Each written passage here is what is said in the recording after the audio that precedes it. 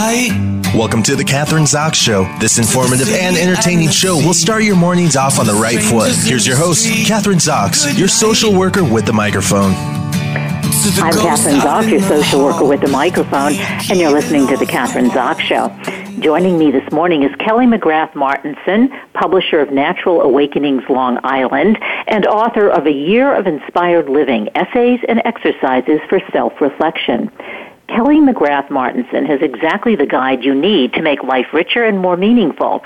Through entertaining anecdotes and guided journal pages, she helps you create your very own personalized self-help book. Kelly found herself laid off from her job as a pharmaceutical executive, struggling with a husband's cancer diagnosis and a son's rare epilepsy disorder. Inspired by a few years of her own inspired living, she connects with readers and helps them reach into the hidden corners of their lives and develop a greater awareness of their personal relationships and journeys. Welcome to the show. Nice to have you on this, Kelly. Thank you. Thank you so much for having me. I appreciate it.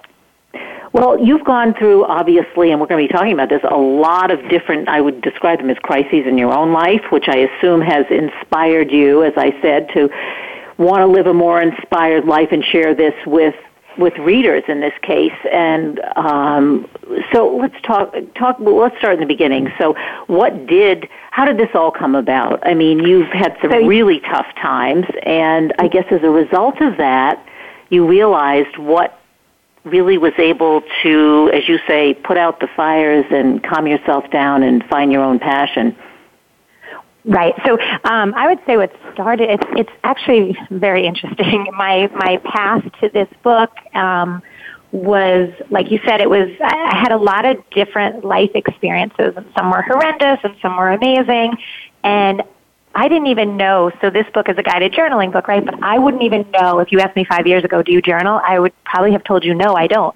I would always write. So if I was in with a doctor, my husband had cancer, I'd be writing. If I woke up in the morning, I'd be writing. I was always writing, and that was my pause. It was the pause I gave myself to get through sort of each good thing and bad. And it was allowing me a lot of clarity. Like, my husband's diagnosis was very rare. At the time, he had cholangiocarcinoma, and at the time, they hadn't even done a living donor transplant for that disease in New York. So it was just so rare and so new, and there were so many questions. I want to backtrack. What is that? Explain to us, what is that diagnosis? Cholangiocarcinoma is a cancer of the bile duct. And at the time he was diagnosed, I guess around 2007, the only place that even had a protocol to treat it, which included a liver transplant, chemo, radiation, and a liver transplant. The only place you could even get that is at the Mayo Clinic in Rochester, Minnesota. And so we had 2 young kids. One was 3, one was 5. One was also battling his own epilepsy diagnosis at the same time. And I should fast forward so that everybody knows everybody's healthy right now. My husband's alive, and he's at work now and going to come home and surf in the 30-degree weather. And my son's healthy, happy on his wrestling team, and driving his car to school at 17. So we are all healthy and well. But at that time, it was definitely touch and go. And I found that writing for me helped me pause and make much more clear decisions. And while I was going through this whirlwind of craziness, my work, my job as a pharmaceutical manager, was on the back burner. Yes, I was showing up, but my head wasn't really there. For a few years, as I was getting my life in order, when my life was finally in order, when everybody was sort of on the road to recovery health-wise, and I was ready to put 100% into my work, that was the exact moment when they said, we're downsizing and we're going to let you go. So, again, I wrote, and I kept saying, I don't want to help people and give them, talk to doctors about pills and protocols. I would rather meet people at the prevention side, at the wellness side, at the living life inspired side. And because I was writing it all the time. I knew what I wanted to do. I wanted to help people. I wanted to teach about prevention. And because I was writing, I was able to open Natural Awakenings and see that this Long Island territory was available. And that job of a publisher for Natural Awakenings was soon to be mine. And what it required was for me to write letters to a publisher, from a publisher. So I would write these letters, and the readership started really connecting with these letters and actually asking, hey, can you put them in a book? Or I missed 2 months ago, can you email me your letter? And that was really... Why do you think they were able to connect with you in that way? I mean, a lot of people try to do this, and it never really quite works out because they think they have a lot to say and they want to share their journey and think they can be helpful to people. But it doesn't always pan out, but like yours did. I mean, what do you think that you have that connected, that people were saying, hey, wait a minute, I want to hear what she has to say?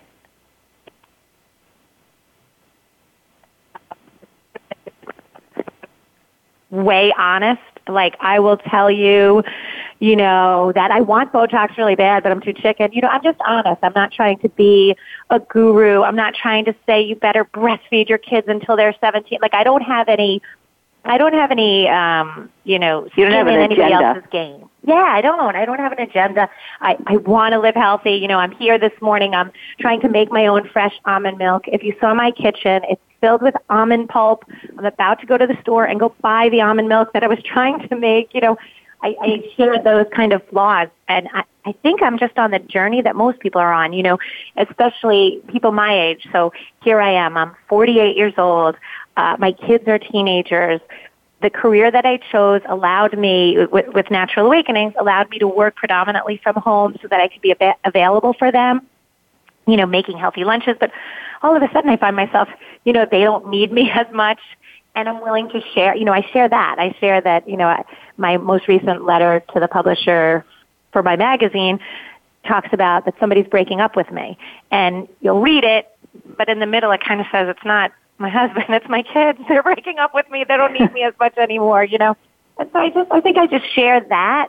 And again, I'm just really honest. And when I first got the magazine, part of the job requirement is that you do write a letter from the publisher, and it's usually very formatted. Like, in this issue, you will find fitness exercises. So when the 2 days after I put my money into buying this territory, Hurricane Sandy came through and wiped out my office, a third of my home, and I still had to do the magazine because it was my only income. So I had no idea what a publisher letter was supposed to be. I had no idea. So I was like, all right, I'm just going to write from the heart. And so it was kind of a fluke, because if I was trained on the right way to write a letter, this may have all never transpired. So it was sort of fate, destiny. I just wrote. I wrote about the hurricane, the National Guard being in front of my home, the experience of watching a lot of people lose their houses, lose their businesses. And that was actually my second letter, and that really connected with people. And I thought, I'm not going to go back to the format. Like, the readers like this. So, and then it's who you are. It's your, and you say, like honesty and humor. But one of the things I always wondered about, and I know a lot of people when they're writing, not necessarily for a magazine, but they'll won't write a memoir, but they'll write a novel, although it's sort of, bridges it's almost like a memoir, because they don't want to talk, they're concerned about what their people in their lives who they're talking about, how they will respond. I mean, do you have any of that? Because you're talking about being honest about your family and about, very intimate personal things. I'm curious, how does that work? Because, you have a husband, now you have a 17-year-old son. So all of these people family members can be very sensitive as to what you're writing. That's really a great point. They might be mad at me. I haven't thought of that. No. For the most part, it's always about anyone's effect on me. And it's, again, a lot of it is just really, I'm trying to be less narcissistic and more kind. And that's what I talk about in the book, like blaming others less. So even if I give a story, let's say I tell a story about, something between my husband and I, the article may be, or the chapter may be on blame. And really at the end of the chapter, I might have narked him out that I want to kill him, but at the end of the chapter, I say, without me taking some blame, then I have no way to fix it. And I believe that just as a whole, with blame, if you start saying, oh, I couldn't get to work, and it was all my daughter's fault, and it was because she's always late, that idea of putting blame on somebody else, it takes you off the hook from fixing the problem. So I try to do that a lot. I try to just discover flaws that I have that I would love to fix, whether it's kindness, forgiveness, being more forgiving, reframing the way I see relationships and judgment and all these things that I want to change about myself.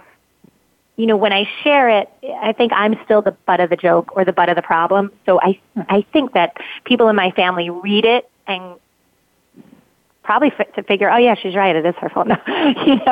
So I think I let my family and myself off the hook of an uncomfortable conversation because the book is designed to really self-discover. After each chapter, there's a page for the reader to write their own discovery. Like, forgiveness. I talk a lot about forgiveness and letting go and give us an example, because I think that is forgiveness and letting go. I think is one of the things as a social worker and as a former therapist. It's like very difficult for people to do. Let go of that anger, letting go of whatever it is. Give us some examples of that, maybe of your own, in your own life, and then like responses you've gotten from readers, because I think that's really helpful, and it gives it's an example of what you have in your book. Yeah, sure. So there's big things and little things for forgiveness, but all the anger and hate really it doesn't put somebody else on the hook. It puts us on the hook, right? So one of the chapters I just talk about a little incident. I'm a surfer, and I went out in the ocean locally, and I went out it was a little wave, maybe a foot max, maybe two. And I had taken my niece out for the day, and it was an empty, there's no lineup, and this older chiropractor who I know, he didn't recognize me, sees us paddling out, and he starts yelling, why are you surfing here? You can't teach here. The entire ocean is empty. It's just me and him. And what I write about is, in the past, I have seen literally probably 40 guys surf that same break on a bigger wave, but yet now it's just him, and he wants it all to himself. So I was so mad that day. I yelled at him. I said, "You don't own this ocean? Are you crazy? The ocean's God's." And I've never even been told not to surf in a location. But I was so mad that for days I couldn't surf because I was expecting a certain day with my niece, and he stumped it. He ruined it for me, and I was so mad. It was a little thing, but I was so mad for days. Like the next day, I'd go walk up to the boardwalk and go, "Oh, I don't want to surf." I see him out there. And, I realized I was put myself in sort of a self-induced prison, and I made him my warden. I gave him all this power. And I think we do that a lot, with our children, when we argue with our teenage or adult children, with maybe their teachers, people at work, where somebody will say something, and it will sit with you all day and fester. Now, they've moved on. They're surfing. They're working. Well, it's sitting with us, and it's the littlest thing.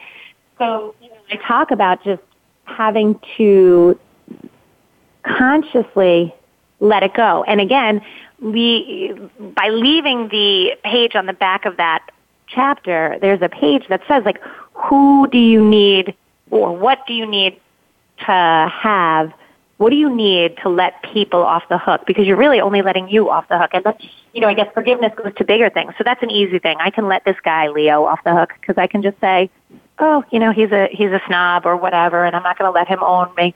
But there's bigger things. There's people that have hurt us. Not only there are bigger things, but there's also sort of bigger people in your life. Okay, this happens, as you say, it happens a lot. But then you have the people who are very significant to you, let's say family, close friends, or even colleagues at work. That gives it a slightly different twist, right?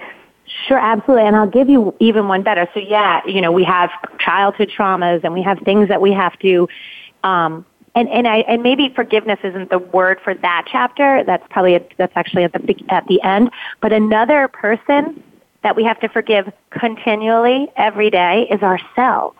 So I make mistakes every day. I make parenting mistakes. I make homeowner mistakes. I make work mistakes. And I think I put myself on a hook more than anybody else. Like we're quicker to forgive other people, but we really, at least self, I keep myself on a hook. If I make a mistake it ruminates with me. I talk about, at 12 years old, I wasn't nice to some girl. When I'm 48 years old, it still kills me when I think about, oh my gosh, I was mean to this poor girl when she was 12 and I was 12. Instead of saying, you know what, I was an idiot at 12 and I'm going to forgive myself, because not forgiving myself is more than likely what's causing all my digestive issues. You know what I mean? Because it's all linked. And I think I think the 12-year-old is a good example, because here you are ruminating, you're 48, about when you were 12 and what you did to this poor girl. There is a narcissistic quality to that you were so important to her. Do you know, Sure. Maybe she walked away and after 2 weeks she didn't even care. You know what I'm saying? Absolutely. So we tend to do that. Absolutely. Oh, I did this to somebody, I did that to somebody. They forgot about me. I'm the only one who's thinking about me. Yeah. So there is that part of it too, right? Absolutely. And I talk about that too, because of social media, we think everything's about us. Like, if somebody puts up a photo, and, I'm guilty of it. Again, I think that's what the book is. Like, I talk about what I'm guilty of, and I imagine, the opening line is, my book is to share with you my crazy, and the response that I'm getting from my readers is that y'all got some crazy too. So that's the whole point. But social media is really interesting, because you see a picture. Let's say a mom puts up a picture of 5 girls at a sleepover. And the first thought you have is, my kid wasn't invited to that. It immediately jumps back to you. Or you see a picture of somebody's selfie, beautiful face at 48 years old, and you go, my face doesn't look like that. Does she get work? Should I get work? Everything you see on social media automatically reflects on yourself. It's very narcissistic, So just being aware of that and realizing that probably that woman posting that picture of her sleepover had less than nothing to do with you. She was trying to make herself feel good, because for that particular day, maybe she wasn't, or she was, and she just wants to celebrate it. Well, you're looking at a picture. It's just a snapshot. You're not looking at, first of all, you don't know the context in which she had the sleepover. And you don't know the context for all of this stuff that you see on social media. And, even if, it's very hard to share anyway. So without context, what are you doing? You're just looking at a picture, right? And making all these assumptions. Yeah, absolutely, absolutely. But I think we all do it. I think, we're human, and we... What? Because I just want to get into the specifics of when you're writing your pieces, like when and readers are responding, they have a chance. It's really interactive, isn't it? I mean, it is interactive. Yes. So how does that work? So the book is extremely interactive, and I built it that way because when people were getting back to me saying, oh, I read your letter in the magazine and you should write a book, or this would be a great book, I actually compiled the book probably about 2 years ago and created it, and I never sent it out because I kept reading it and going, it's too much Kelly, it's too much, it's not self-help, it's just me sharing my stories and my, the conscious evolvement that I want to have. And it wasn't until after each topic I put a reflection page for the reader. So the first chapter might be that you pick it up, because it can start anywhere. But if you pick it up in March talks about consciously eating, not just eating for fuel, just being awake and not eating a whole bag of popcorn, or, just being conscious. And then there's a page, so I talk about my experience, and, I end that little experience saying, and I'm going to get even better, because right now I'm eating a king's cake from Louisiana that my friend just sent me. So, I kind of share with it. It's a process, and you can't be good all the time. But then I leave a page, and it says, what's conscious eating for you? What can you do to change your own relationship with food? And it's not everything. We're not looking for everything, but maybe you do an 80-20. 80% of the time I eat plant-based, and 20, I can go crazy, or, whatever it is for you. Some people may write, I want to do paleo diet, or I want to do a low-fat diet, or really my diabetes is something that I need to realize that when I eat sugar, I'm fueling. So that would be the page. Again, forgiveness, that chapter has a page like, who do you need to forgive? Who do you need to let off the hook and walk away from?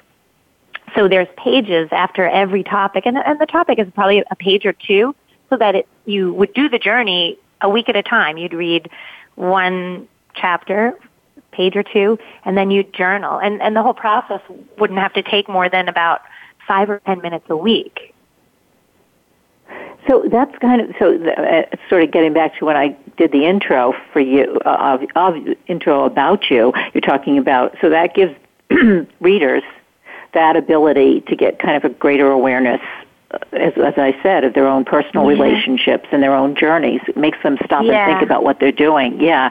How do you pick your topics? Is it just in what's happening in your own life, or just things that you see are trending, or what? You know what? It's a lot. A lot of it's trending. I wrote, it's, unfortunate what's trending. There's been a lot of gun violence. I wrote an article, a letter, probably right after Sandy Hook. So now what was that, 6 years ago? And then now we have this most recent high school in Florida. So there's different things that spark what I'm writing about, but they seem to come back to relevancy years later. So it depends. Sometimes it's what's relevant now, what's going on now. Sometimes it's what's in the magazine itself is really a very health-focused magazine, body, mind, spirit. So a lot of times I'll get inspired by that. I'll also get inspired by just day-to-day. I published a letter about dog poop and people not picking it up just because I went for a run and stepped right in it.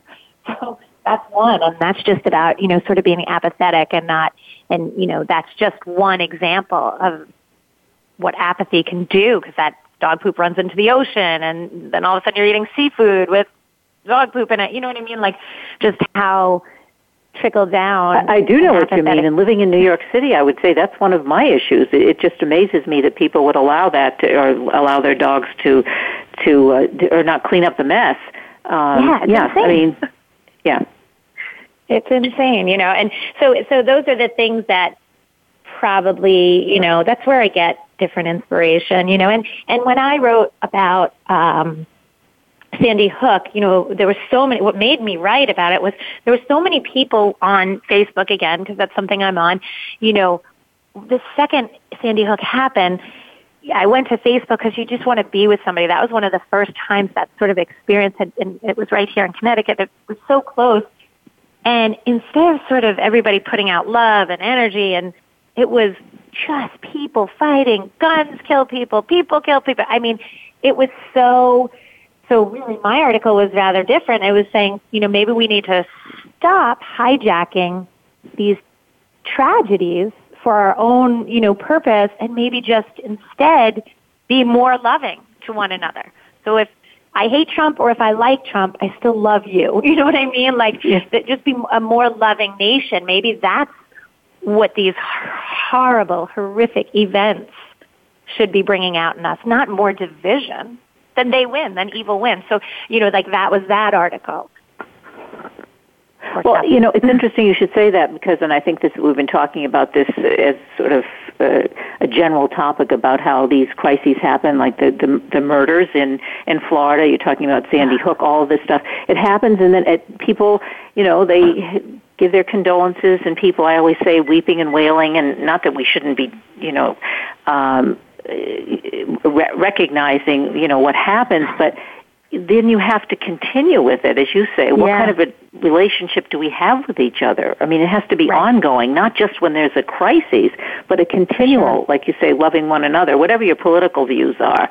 And I guess people really listen to you, or, when you reach out in that way. It sounds like it, because you've got a lot of people who are paying attention to what you have to say. It's nice. It makes me feel good that people are, responding and connecting. I just like that human connection. And even when I go on Amazon and I look at the reviews, they make me feel good because my own, if I had a personal mission statement, especially after going through in my late 30s, all the things I went through, I just know that I'd love to think that I'm helping somebody with something. Because I think what people go through in their late 30s is, you went through some really big-time crises with your husband and your son and your job, everything, actually. You covered the gamut almost of major crises. A lot of people just fall apart, or they never really get it back together again, or they keep on going but not really in a productive, passionate way like you did. What do you think that is in your background? We only have a few minutes left, so I just want to, about 4 minutes left actually. So what do you think, like, in your upbringing that sort of gave you the strength to be able to recognize the kind of work you wanted to do and make these connections? Because there had to be something. There has to be something about you. I think this is going to sound super cliche, but I think the truth is my parents, my sister was hit by a car when she was 8 and she was killed. And, you know, watching my parents navigate this and stay together and still have date nights and still allow us freedom. Like, she was hit by a car walking her bike across the street. Even just living that history, I hate when my kids go on their bike. But yet, looking back in the 70s, my mom had no problem. Go ahead, get on your bike. You know, so just sort of, I do believe their example, and then the one or two things that I recognize that I don't, you know, that I would change about what they did. So I think, you know, I learned 100% from them, 90% based on how they managed through, and then 10% what I might change in the way they managed through. So I guess the lesson to be learned here, 2 minutes left, is, I mean, parenting is really important, and not only what you do as parents, but then as a child, how you incorporate that into your own, as an adult, your own behavior. I mean, it really is. I mean, that's quite a tribute to your parents. Not to say, as you said, I mean, I'm hearing you say this, they weren't perfect. They didn't do everything exactly right, but the overall way in which they were able to really, I mean, respond to the most horrific thing that can happen to a parent really helped you in the long run. Okay, well, let's talk about specifically your the book, the website we can go to, or a website or more to read more, to learn more about you and also about the book, so that we can. I want to mention the book again. Obviously, A Year of Inspired Living: Essays and Exercises for Self-Reflection, and the author is Kelly McGrath Martinsen. Yeah, so the book is, the website's ayearofinspiredliving.com, and the Facebook is as well. And I would say you can connect with me there. Also, I would definitely recommend people go to Amazon, because I'm very excited about the reviews, and I get these emails all the time. There's maybe 5 or 6 reviews. And the funny thing I say is I only know one of those reviewers, which was a friend. It was very nice, but the others are strangers. And I do get emails that people are really, the book is resonating with them.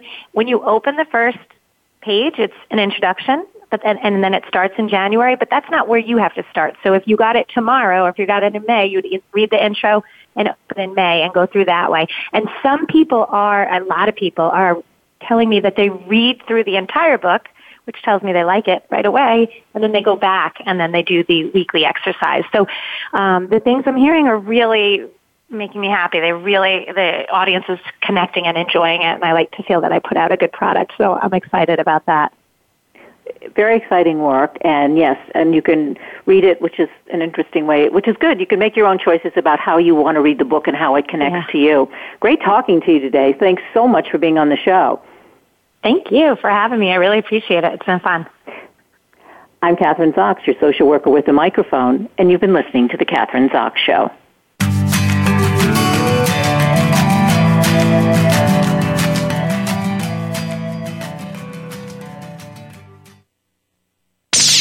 The Internet's #1 talk station. #1 talk station. VoiceAmerica.com. Are you or someone you know interested in attending college? With both college tuition and college enrollment up 60% since 2002, there is a lot of competition, and careful planning needs to be a part of the process. Tune in to Getting In, a college coach conversation, hosted by Elizabeth Heaton and featuring a team of college coach experts. We'll bring you the tips, techniques, and know-how to navigate the road to college and do so the smart way. Listen live every Thursday at 4 p.m. Eastern Time, 1 p.m. Pacific Time on the Voice America Variety Channel.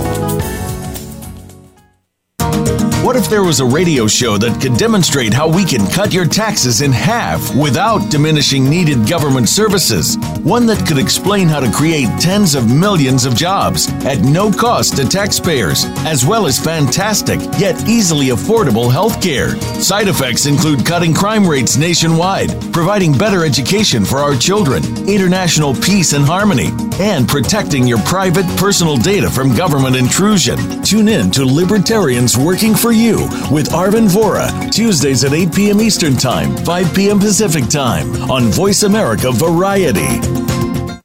News, opinion, your voice counts. Call toll-free 1-866-472-5787. 1-866-472-5787. VoiceAmerica.com. You're listening to The Kathryn Zox Show. If you would like to join our conversation this morning, call now. The toll-free number is 866-472-5788. That number again is 866-472-5788. I'm Kathryn Zox, your social worker with a microphone, and you're listening to The Kathryn Zox Show. Joining me this morning is Maggie Hadleigh-West, activist and independent filmmaker. After drinking radioactive iodine to kill her overactive thyroid, Guggenheim Award-winning filmmaker Maggie Hadleigh-West catapults her into illness, only to run smack into the medical corruption that is shredding the fabric of American life. Follow her as she brazenly uncovers the medical corruption and negligence that obscures medical practice, only to find yet another disturbing personal revelation. Maggie is featured on 2020, The Today Show, CBS News, BBC, NPR, and lots of other media. We're going to be talking about Sick to Death is the title of her film. Welcome to the show. Nice to have you on this morning, Maggie. Thank you so much, Kathryn. Great to be here.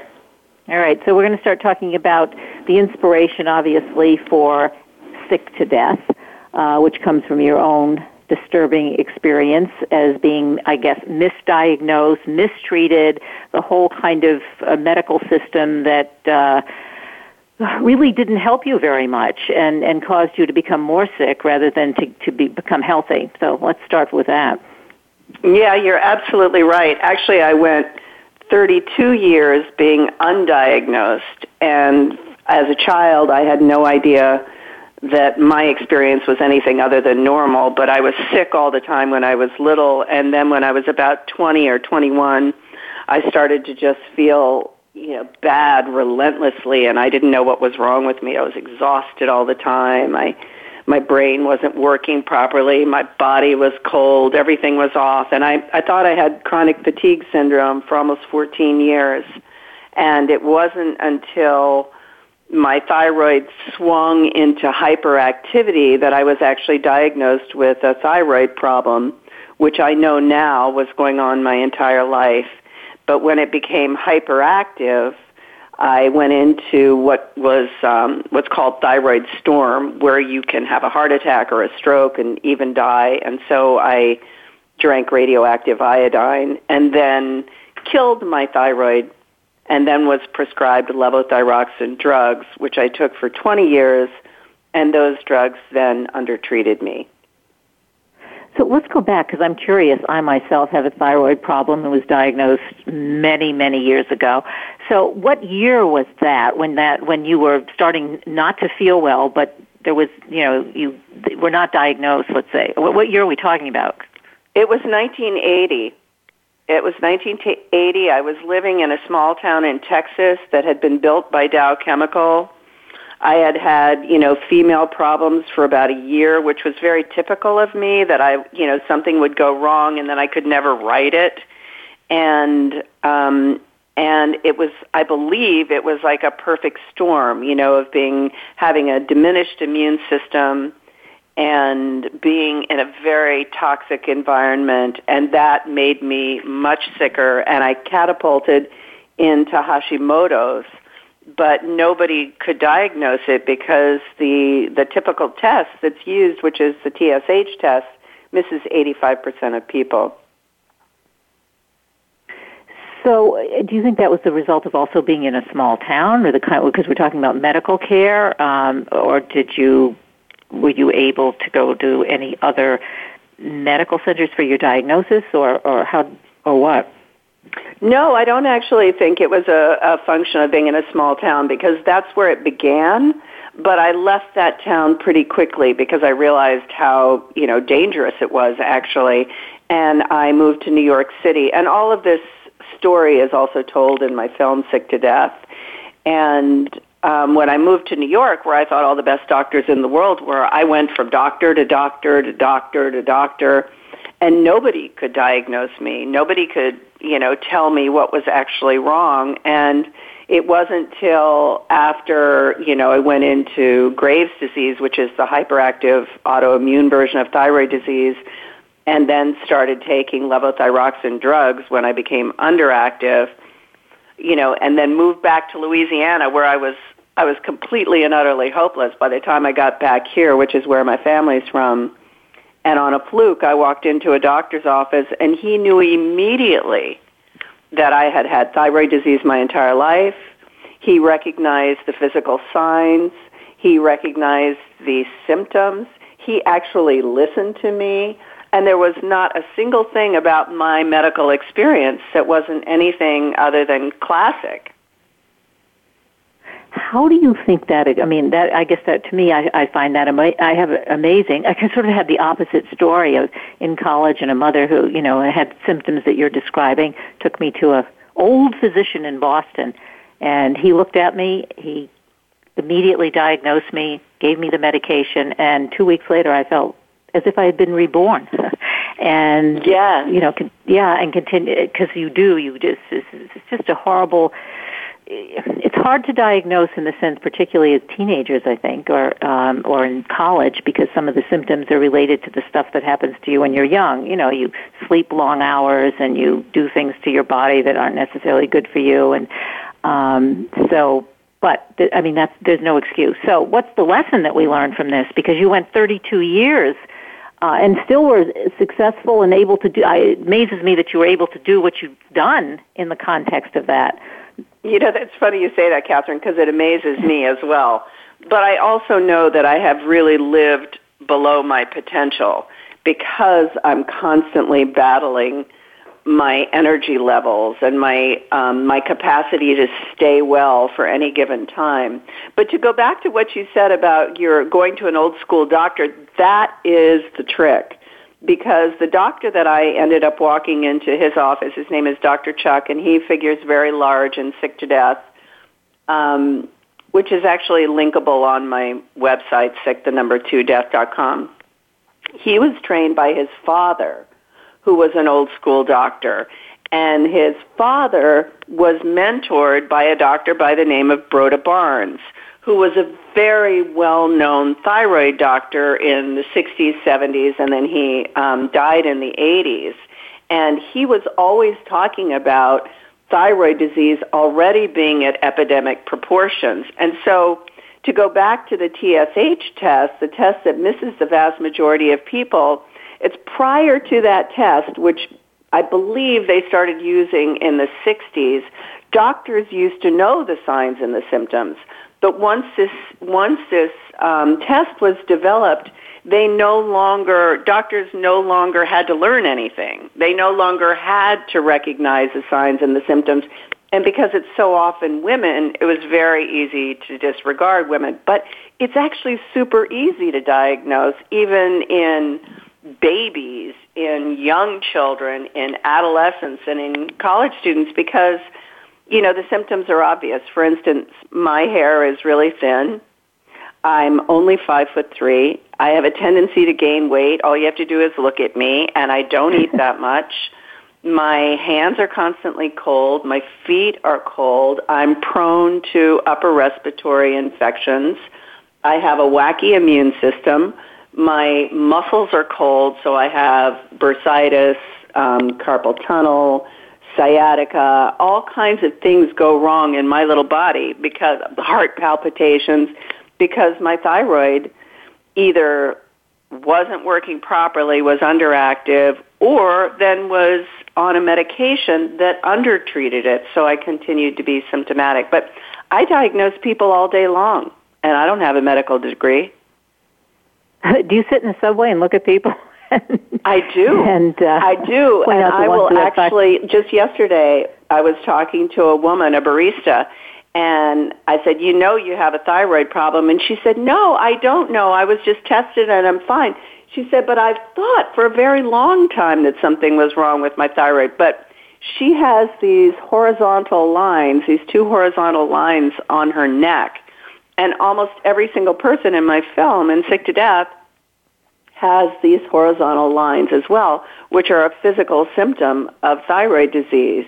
And then there's, yellowish skin, or the palms of my hand are very, very yellow, and the rest of my skin is yellow too, which has to do with the production, I believe, of vitamin A. And then there's, this most obvious thing that you're exhausted and your brain doesn't work, and my brain is lame.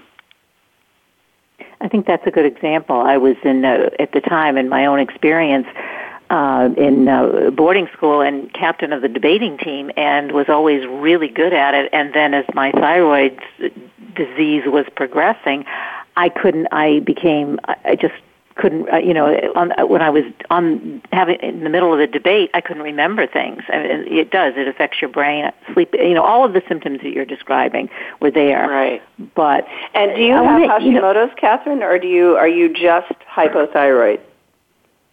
I am hypothyroid. So I just take Synthroid, which I've been taking most of my life.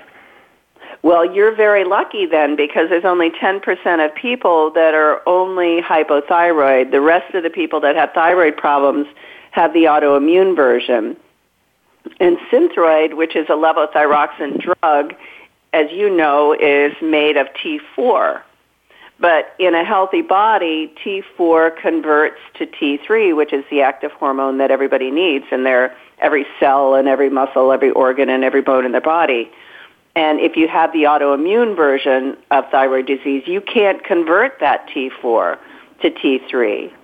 And which is exactly what happened to me. I was given levothyroxine drugs, and I just got sicker and sicker and sicker because my body couldn't convert it. What about the fact that, and I've heard this today as well, the opposite is true. Doctors will just prescribe, you have a thyroid condition when you don't necessarily have one, and, prescribe low doses of, say, thyroid medication. I see that also as kind of a trend in medical practice. That's interesting, because that's something I almost never hear. I rarely hear it. And the reason I don't is because I don't think doctors are paying enough attention. I just don't think they are, unless, of course, they're an integrative medicine doctor that is sort of specializing in thyroid disease. Because, one of the reasons that I made the movie Sick to Death was because you literally cannot swing a cat without hitting somebody that has thyroid disease, either diagnosed or undiagnosed or undertreated. So why do you think that is? Is this just becoming more and more prevalent? I think you say that we have 750 million people sick and suffering from thyroid disease worldwide. What's happening? Is it, what's your take on that? I think there are a lot of things that are going on. For instance, there are the things that I mentioned previously. The TSH test doesn't work, so people aren't being caught early so that they can live healthier lives.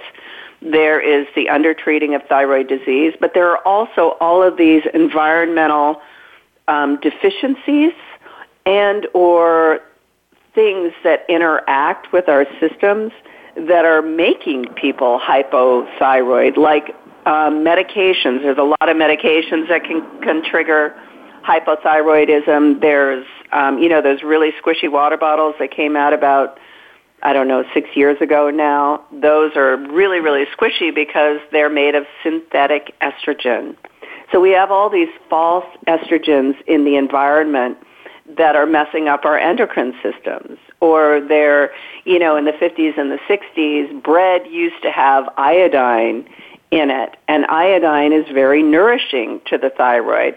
But there's no longer iodine in bread. In fact, there's bromine in bread, and bromine actually stops the thyroid function. And then there's a lot of the vegetables that that people eat, particularly if they're not aware that they actually have thyroid disease. They can be eating vegetables that are called goitrogens that actually inflame the thyroid, like cauliflower or bok choy or broccoli or kale, which are particularly bad for you. Spinach, if you're eating them raw, juicing them. So it's a complicated environment that we're environmental living factors, environmental toxins, I'm calling them. So yes. How do we attack the problem? Well, how do consumers attack the problem, let's say? Well, that's actually the reason I made Sick to Death. And before I made the movie, I actually created a website because I wanted to help people that were like me, that were like completely and utterly, frantically, desperately trying to find information. So listeners can go to my website, which is sick2death.com. There is an enormous amount of information there, including how to test yourself without going to a doctor. And there's something called the basal body temperature test, where you just put a thermometer by your bedside and you pick up that thermometer every morning and you put it under your tongue for 5, 6, 7, 8 mornings, and you see what your body temperature is. And, that was one of the things that I was always telling people. My body temperature is really low. My body temperature fluctuates all the time. Well, your thyroid is your body's thermostat. So if somebody's body temperature is running low, they have a problem with their thyroid. If it's running high, you have a problem with your thyroid. And then there's also a way to actually order blood tests, so you don't have to ask the doctor to do it. You can bring the blood tests in, and you can actually tell the doctor what blood tests you want, because typically they will only do the TSH test, and that will miss almost everybody. So the first thing is to be able to figure out if your thyroid's not working properly. There's also an enormous list of symptoms, and there's an amazing medical book on the website, which is also in the movie Sick to Death, and that is the reason, that was actually the catapulting moment that I decided I had to make a movie, because I was so angry, because when I looked at this medical book, which went out of print in 1995, I could not believe what it said. It was very simple, and it's the tables, and it's the systems of your body, like your cardiovascular system, your nervous system, your muscles, and your bones, and, on and on. And underneath it are all of the symptoms of thyroid disease. And it was literally like check, check, check, things that you would never think were associated with thyroid disease, like ADD, or a lack of resistance to upper respiratory infections, or even bipolar behavior can be related to thyroid disease, or dyslexia, or heart palpitations. And so that, when I realized that all of the medical information actually pre-existed, and that there was a medication that worked better for a lot of people, which is what I'm on now, which is called natural desiccated thyroid, I was like, I got to make a movie. But before I did that, I put everything on the website so people could help themselves, recognize themselves, and figure out what the next move should be. Now, would you recommend that, let's say, for children as well? You you do your own sort of self-monitoring, or absolutely. Yeah. And then go ahead. I was just going to say, one of the amazing things that happened in the process of making the movie was that my first producer immediately recognized that her mother-in-law, who she thought was a hypochondriac for 20 years, by the way, she realized that she actually had thyroid disease, and she was mortified that she had been so dismissive of her. And then 2 years later, she was able to recognize those symptoms in her 7-year-old daughter. So the next step, okay, you take a 7-year-old daughter, then you go to the pediatrician. Are we going to the pediatrician, endocrinologist, primary care physician? I say avoid endocrinologists like the plague. They don't really understand thyroid disease, and they think they do. No, my suggestion is that people find a doctor. possibly a family doctor. That would be my preference. I'm in the process of trying to do that for my sister and my niece right now, my sister-in-law and my niece. But find a doctor that really understands thyroid disease, because it's almost impossible for your body to make it if it's not there. But if you don't have it, all kinds of things are going to be off. So it's good to start natural desiccated thyroid hormone when somebody is young. For instance, last weekend I was with my 1-year-old niece, and her hands are ice cold, and her body weight's a little bit high.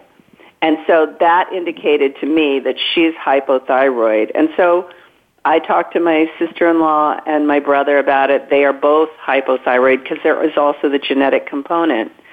Yeah, that was my next question, the genetic component. How prevalent is that, or do we know? I mean, statistically, if your parents, one or two parents have... I don't know statistically what it is, but I know that in my own family, my mother was diagnosed and very proudly never did anything about it, but her spine fused together, she lost all her hair, she was in incredible pain, she was diagnosed with fibromyalgia, and then she ended up with endocrine cancer.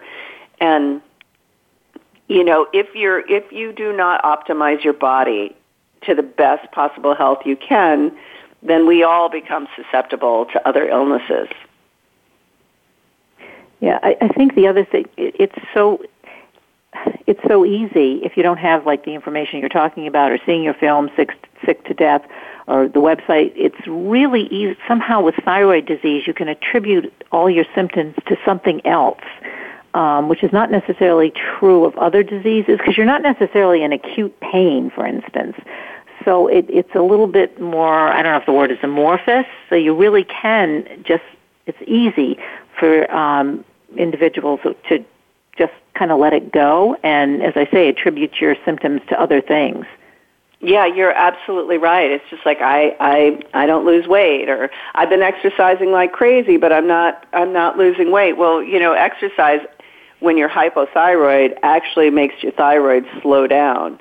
So it works, you know, particularly really strenuous exercise, it works against you. And you're totally correct. It's really easy to miss it. Or, you know, as a child, I thought that I wasn't smart because I had such a terrible time memorizing things. But in the medical book, when I saw memory issues were a part of low thyroid function, I was like, oh my God, that was incredible. I couldn't memorize anything when I was a kid. Thyroid disease is insidious. The word keeps coming up in my mind, but just having had my own experience with it. We only have a couple minutes left, so let's give out, you know, some of the information you gave me at the beginning of the interview, but also anything more, any website that we should go to for more information about you, about the film, or any other websites that you think would be helpful for us in terms of information about thyroid disease. Sure. So the website for the movie and for all kinds of information is sick2death.com. And on the website, because of the movie, I am affiliated with a lot of the people in the country that are doing the most progressive work. And so there are links to people like Mary Showman, who's authored 13 books on thyroid disease, to Hypothyroid Mom, who talks about infertility and thyroid disease, which is very common. There is Thyroid Change, which is a great advocacy organization and has the absolute best doctor finder in the country, and that link is on the website. So there's an enormous amount of information there, and then the movie is Sick to Death, and the link to the movie is on two places on the homepage of the website, and I hope people will watch it because it'll help them recognize their own symptoms, and it sort of shows you through the example of me and other experts in the film, as well as lots of patients, how people can advocate for themselves. Yeah, very important, advocating for yourself. Very important film, Sick to Death, and I've been talking to Maggie Hadleigh-West. Thanks so much for being on the show today. Lots of good information. Kathryn. I so appreciate you. Yeah, stay healthy. Thank you. You as well. I will. I'm Kathryn Zox, your social worker with a microphone, and you've been listening to The Kathryn Zox Show. We hope you have enjoyed today's episode of The Kathryn Zox Show. You can listen live every Thursday morning at 7 a.m. Pacific Time on the Voice America channel. Want to know more about Kathryn? Visit her website at www.kathrynzox.com. Be sure to join us next week for more interviews and great conversations with Kathryn Zox.